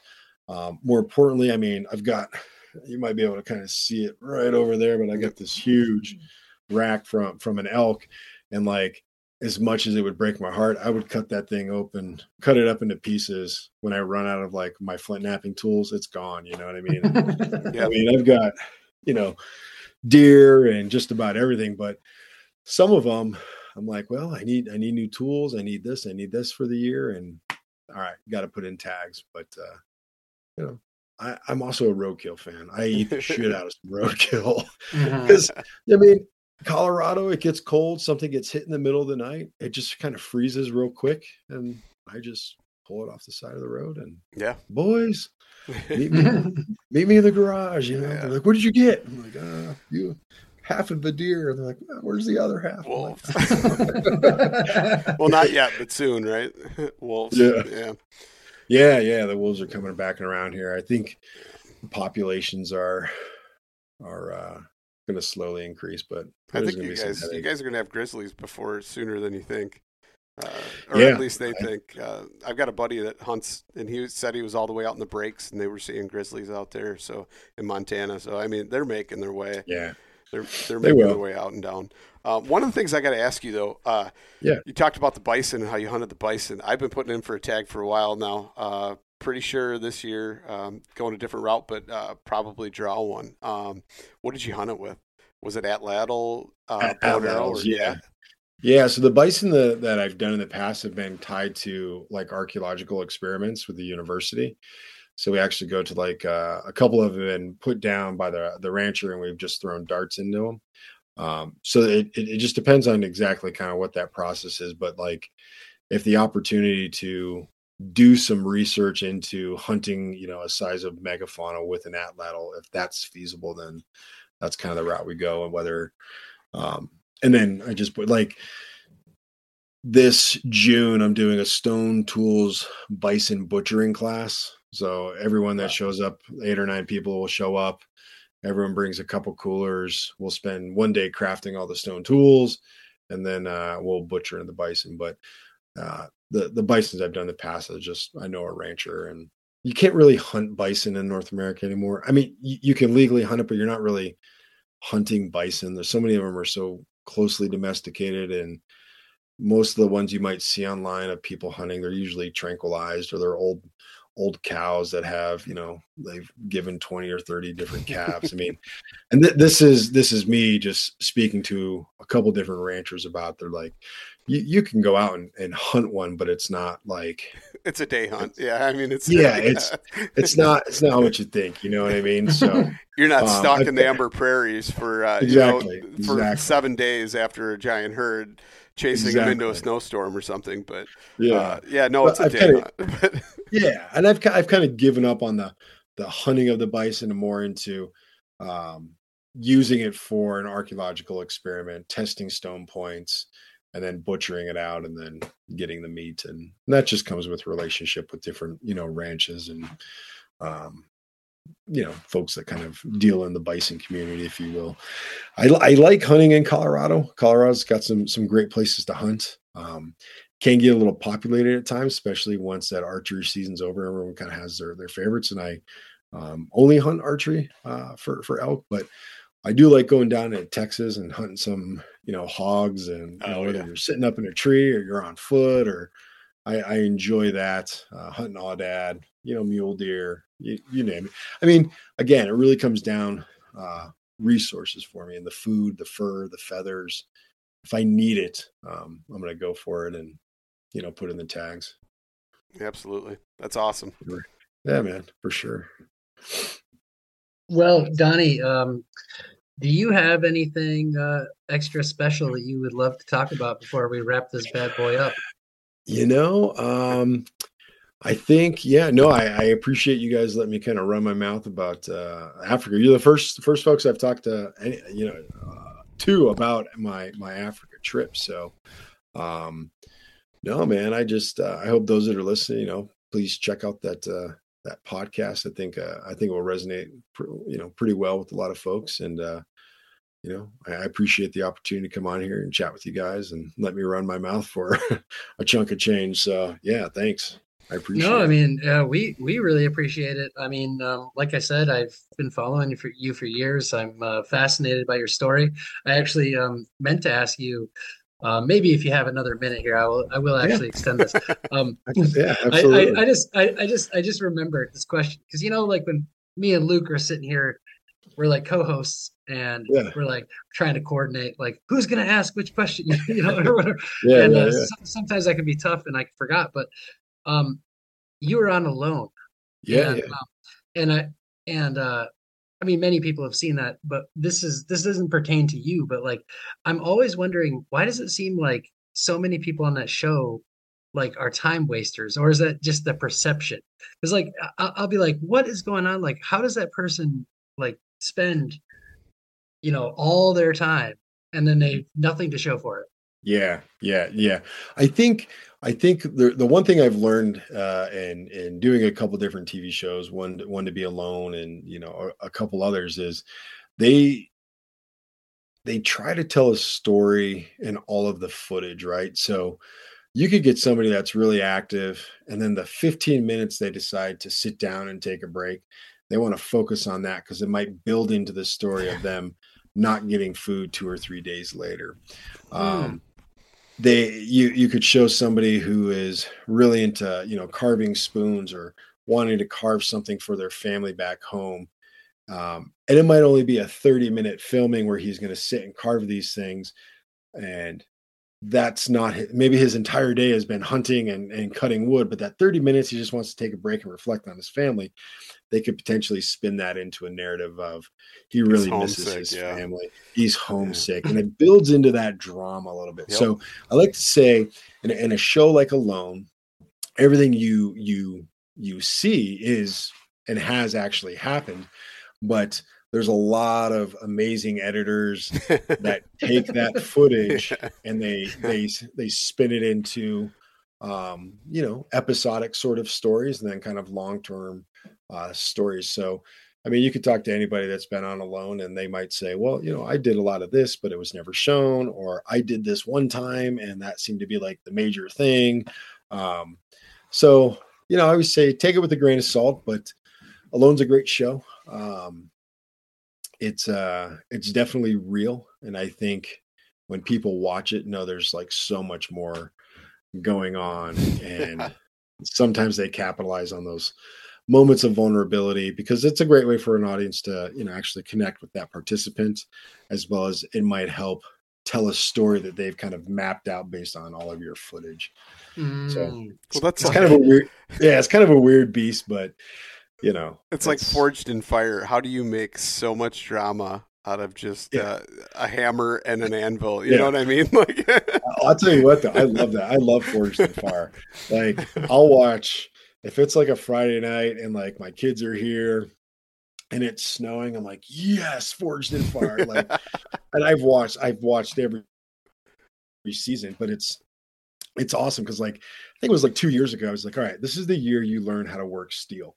So I found a local forge and I don't want to be a steel worker. It's like every year I try and pick like kind of one outline kind of skill, like whether it's making, mead and beer, it's keeping bees, or it's working steel. It's just this new skill I kind of focus on for that year. And that year it was, making knives and stuff. And I felt like I was able to make blades. I was able to make spears and different things. I was like, sold. Let's put the steel away and let's go back to the stone. I'm always working stone, but Forged in Fire, how do they make it drama filled? By setting rules and setting parameters, and you've got 3 hours to do this. Now you have to use these scales. And I always wonder why, like, I'm like, have these contestants ever not watched Forged in Fire? Like, I know as soon as I'm going to curveball do some, I'm like, just use the damn whiteout. Use the whiteout. Like, some people don't use it when they're like trying to, I'm not sure what the welding technique is, but I'm like, I've watched this. Has nobody else watched this? Like, use the goddamn whiteout so you can get the scales off of the thing when they're trying to, I don't even know what it is. I sound like you're talking about when you're flex welding. Yes, that. Yeah. I'm like, just use the whiteout. I'm like, oh my God, he's totally not going to be able to pry that off. It's all right. I'm a quarterback coach when it comes to making. Everybody's an armchair quarterback until it comes time to do it. But exactly, and I humbly admit it. Yeah, you probably lived it more than most. Yeah, right. When you make a stone tool, do you then say it will cut every time? It will cut. I mean, like, I make things like this size, big old knife pieces and blades. Wow. My house is littered with stone tools. Like, it is littered left and right with, various knives that just kind of hang out all over the place. Like, my back wall is just full of stuff. Are you importing, going out and collecting? Where are you getting the stone materials from? I mean, are you going to like napping meetups and buying truckloads, or what are you doing? No, I've never been to a nap-in. I try to avoid a lot of like social things like that. I get it. I'm not like a recluse by any means, but I'm like, maybe I need to go to one eventually. But I'd say I collect about 80% of the stone that I nap. I trade probably about another 10 to 15%. And then the remainder, if I'm looking for something kind of unique, or somebody's requested a custom knife or a custom build or something for a university or a museum, and I need specific stone, I just go one of the sites and buy that chunk of stone. But I think just like, in hunting, you got to put in your work. So I have no issues driving to Utah or Arizona or, Arkansas or Texas to collect stone. I have a little black book with all of my secret, I call them my secret stone locations. Some of them are not secret by any means, but they're all my stone locations spread throughout the US. And I personally believe the day I die, it's going to be like one of the most like, sought after like items. This is just the narrative I tell myself in my head. I'm like, you're going to be like Picasso. Somebody's going to inherit the black book. Yeah, somebody's going to get the black book of the secret stone locations. And you know what you should do? Make a complex series of treasure hunts that one treasure leads to another treasure until it leads to the book of secrets. Donnie Dust Secrets. That's what I mean. I think there might be maybe like 7 to 9 people that would actually be interested in that treasure hunt for stone, but it would be an awesome adventure. That's my thing. Yeah. So I try to collect a lot of it because I feel like you got to kind of put the work in, if you will, and you can be a little bit more choosy where you go. And yeah, no, that's awesome. So one thing we didn't cover really was just the fact that, like, did you completely teach yourself how to nap? Did you buy a book? Did you watch a DVD? What did you do on that? Yeah, so it really came down to me teaching myself through the help of a couple books. Prior to this, I was never on social media, so I stayed off of YouTube. I didn't really have YouTube, and YouTube was like 2009. This is before then, so it really wasn't an option. So I kind of picked it up in books, and there's a guy by the name of John Whitaker who I know, who's a phenomenal archaeologist. He's written a couple books, and I read a couple of his on just flint napping processes, and I was able to pick up some there, but it really came down to like just having a shit ton of stone, pardon my French, and just napping, just learning and making huge errors and giving myself stitches and just constantly bleeding. But then after a while, like pain is compliance, you kind of learn how not to, almost sever your thumb or, slice open your leg from a piece of obsidian. But yeah, I pretty much taught myself, and it was a lot. Did you ever take like bottoms of wine bottles and stuff like that to use to practice on the glass? Or no, I know that's a great medium to start with, beer bottles or Johnstone, which is like an old broken toilet, or even tile. Johnstone. Yeah, Johnstone.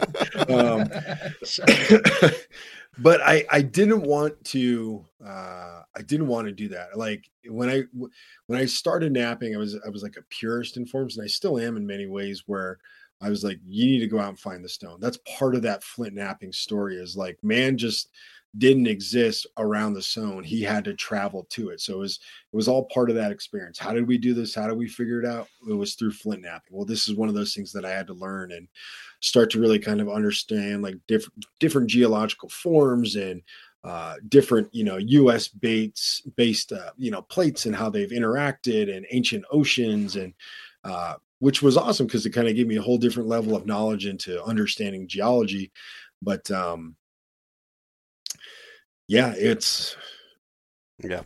just like, napping rock. I mean, I have experimented with glass and stuff, but later, you find a piece of glass in the bush, you're like, all right, let's see what we can make, but it's always been rock, and I'm a traditional napper or primitive napper, or whatever they want to call it, where I don't use like copper.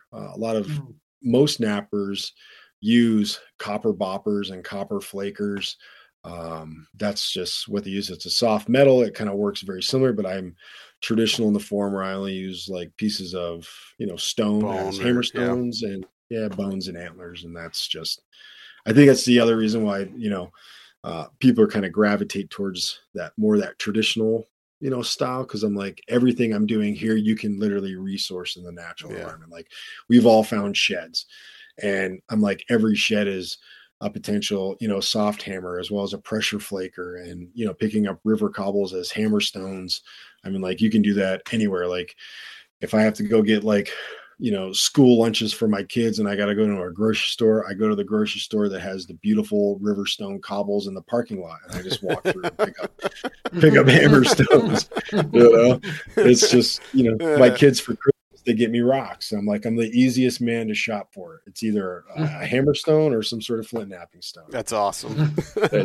Keep it simple. Keep it real simple. That's the one thing I want to still get into is napping. That's I feel like it's the next evolution in my hunting process.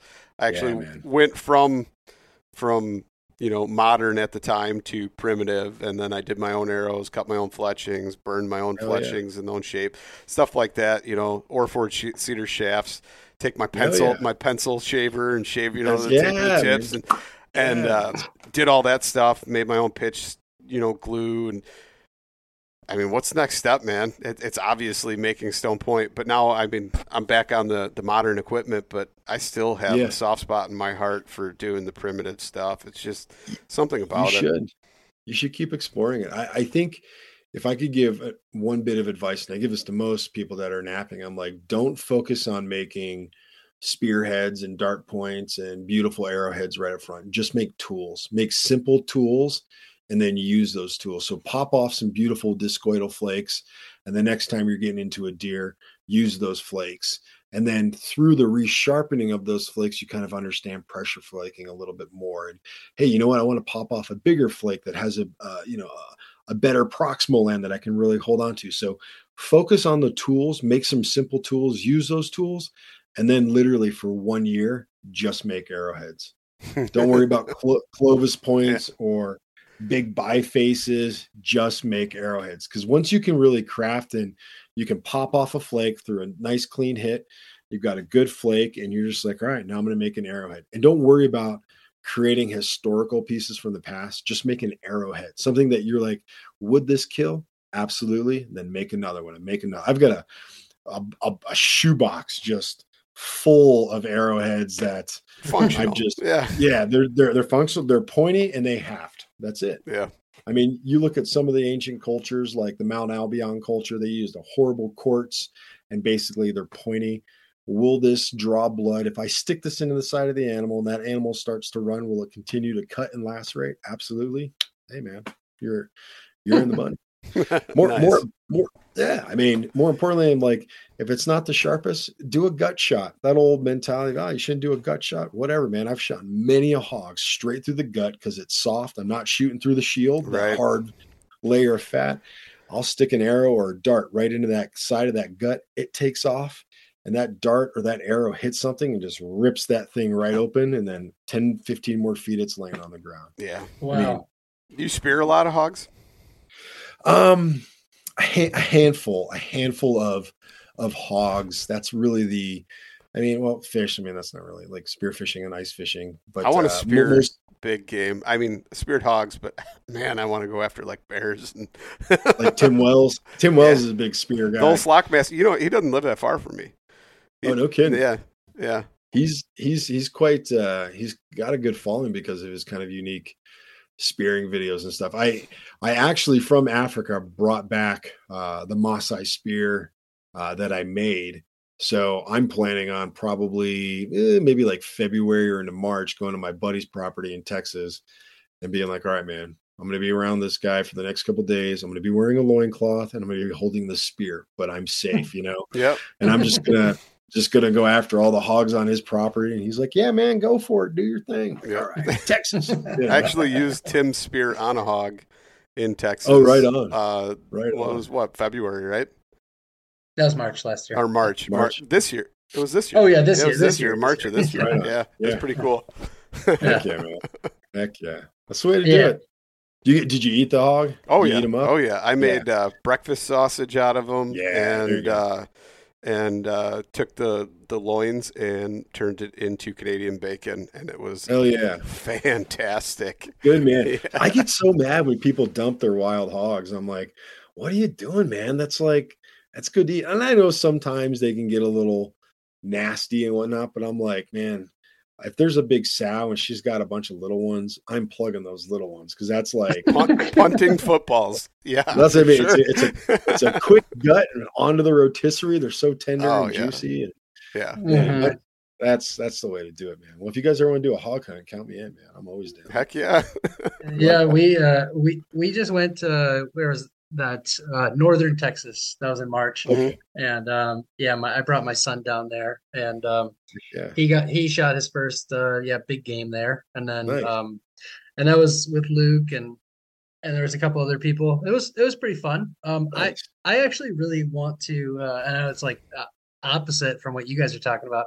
I would love to go to Texas and actually just shoot them with guns. This was a random. I don't have a desire to use guns anymore. Once Yeah, you get a spirit kill, that's all you want to do. I'm just telling you, Clay. It's like yeah, but I'm not good. So this is where I do need to practice. Like I'm not good at archery at all. Yeah. And in fact, the house that I just bought last June, my neighbor told me, basically said like in a threatening way, "Hey, I see that target you have in your backyard. That's not allowed in city limits. You can't practice archery." Oh God. And I was like, oh like, man.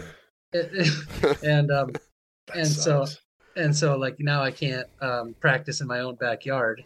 And so yeah, everything we do, mostly the hunting that I do is all either with what I jokingly refer to as my French war bow, which is my crossbow. My French war bow. Awesome. It sounds a little better than crossbow, Oh man, that's cool. That's cool. Yeah, or we do a lot of small game in this house, and we use 22s. Yeah. That's the way to do it, man. Yeah. Hey, I think there's nothing wrong with hunting with a rifle, hunting with a bow, a French war bow. I mean, Here's the question, though. Clay, have you ever used like a longbow or even like a recurve and hunted small game? Some of the most fun I've had is shooting squirrels with like little judo points in trees, and then at the same time chasing rabbits, and as they're just bounding and zigzagging, trying to just real quick snap back and shoot them. That to me is super fun. But you get a rifle in my hand, I'm like, let's go.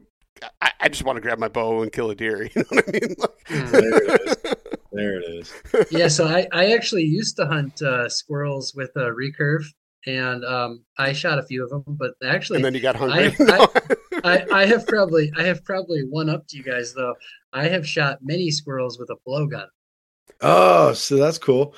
I have. I've got a blowgun over here, and then I got one of Tim Wells's blowguns because I get tons of rabbits, and I'm like, I need to be quiet when I shoot these things because I was like, and I could jump out, a front door with a bow, but like at a certain point, like just stick that muzzle and just Tim's blowgun's big too. It's like a 40 or 50 caliber size blowgun, isn't it? I think it's 451 or something like that. Or it's big. It's.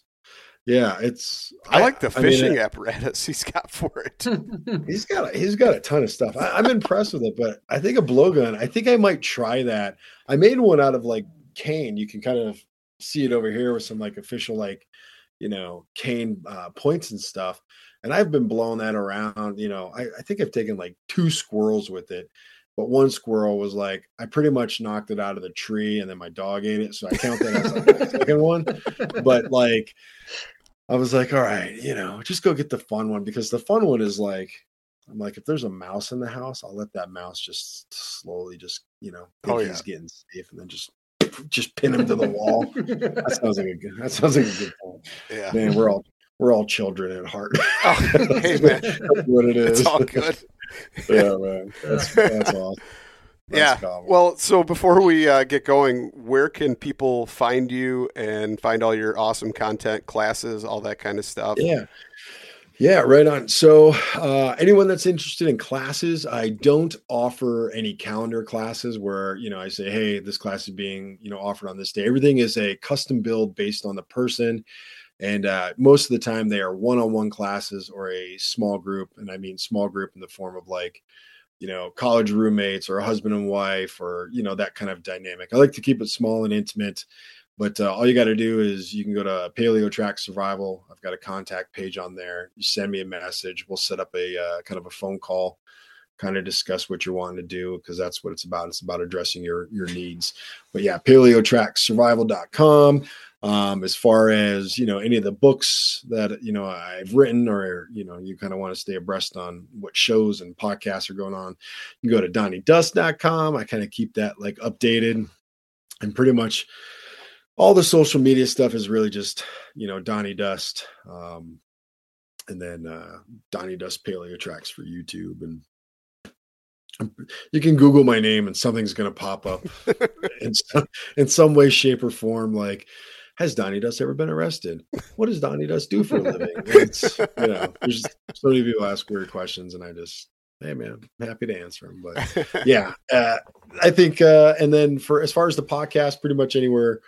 I think it's on all the podcasting platforms like Spotify and the ones you have on your phone and Google Play and all that sort of stuff. But yeah, check it out. It's a good time. And I appreciate you guys having me on here. Let me run my mouth and share some stories. It's been fun chatting. We'll have to do it again sometime for sure. Absolutely. It's been fun. Right on, dudes. Right on. Yeah. Well, talk to you next time, Donnie. All right, brothers. Appreciate your time.